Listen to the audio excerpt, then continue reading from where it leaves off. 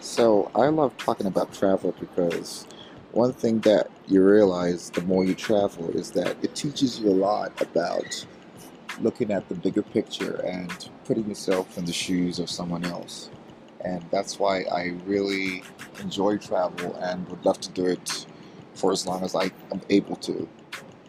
So the only thing that I guess sets me apart from most travelers that I encounter in my travels is I am black and I am African. Not African American. I may sound like one, but I am African, and that presents a different set of like obstacles because there's always this perception of Africans in general, but especially if you're a black man with dark skin color, there's always this perception that you're dangerous. This is something that African Americans or people of color around the world will be familiar with. And it's not something that you can explain to someone who is not in your situation because they're of a different race. So they have their own privilege and will never fully understand exactly what you go through or what kind of mindset or outlook you have because of that experience. Because the reality of it is that it's not going to change. It's you find pockets of maybe progressiveness, but in general, it's not going to change. You're always going to be in a situation where a lot of things are stacked against you. But anyway, moving on. So I came across this website called The Black Digital Nomad, and there's this article that really kind of resonates with me, and it's basically talking about how there are many reasons that people have for traveling, and my reasons for travel would not be similar to us the same as the reasons that you choose to travel for, and also the mindset that you have when you travel is going to be different because we're all looking for different things. For other people, it's just a temporary thing where you go on vacation and you travel to a place and experience it, and then you go back to your home country.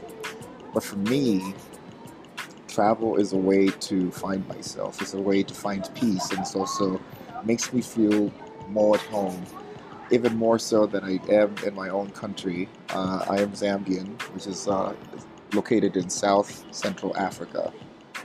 Having lived in the U.S. for about 14 years, something that, in hindsight, I wish I never stayed that long. I wish I'd moved on to different places as I initially wished I would, but I didn't get to do that. But I'm really glad that I got to travel and live in Thailand as a digital nomad. And my experience as a black African digital nomad were very overall it was positive, but you deal with a lot of microaggressions. You deal with a lot of misconceptions because there's a lot of bad press about black people. Hollywood doesn't help.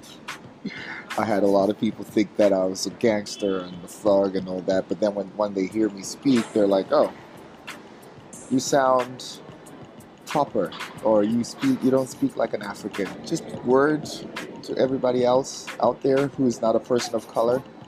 Those are microaggressions. You saying that I speak good English or I pronounce words better than you'd expect of an African person is insulting, really. English is not uh, English is not the only language in the world. I speak several different languages, mostly African, but the fact that I am multilingual and can understand English as well as you can, probably even better in some instances.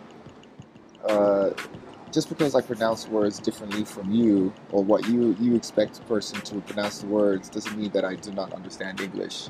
And you making fun of that is just it's just awful. I mean, anyway, I'm moving on.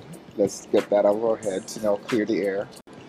Uh, so the reason I'm talking about this is because I want to hear from other people of color, wherever you're from, about your experiences during travel, whether you're a digital nomad or not. I just want to hear what your experience has been or what your experience is as you travel around the world and what you encounter. What kind of impressions do people have on you initially, and then once they get to know you, have those opinions or perceptions changed? If you could email me, that would be great. But I think the best way to communicate with me and share your feedback would be via Twitter. I'm very active on Twitter. My handle is MUSOLEK at Twitter. Musole is how you pronounce my name, and I'm really looking forward to hearing from everybody.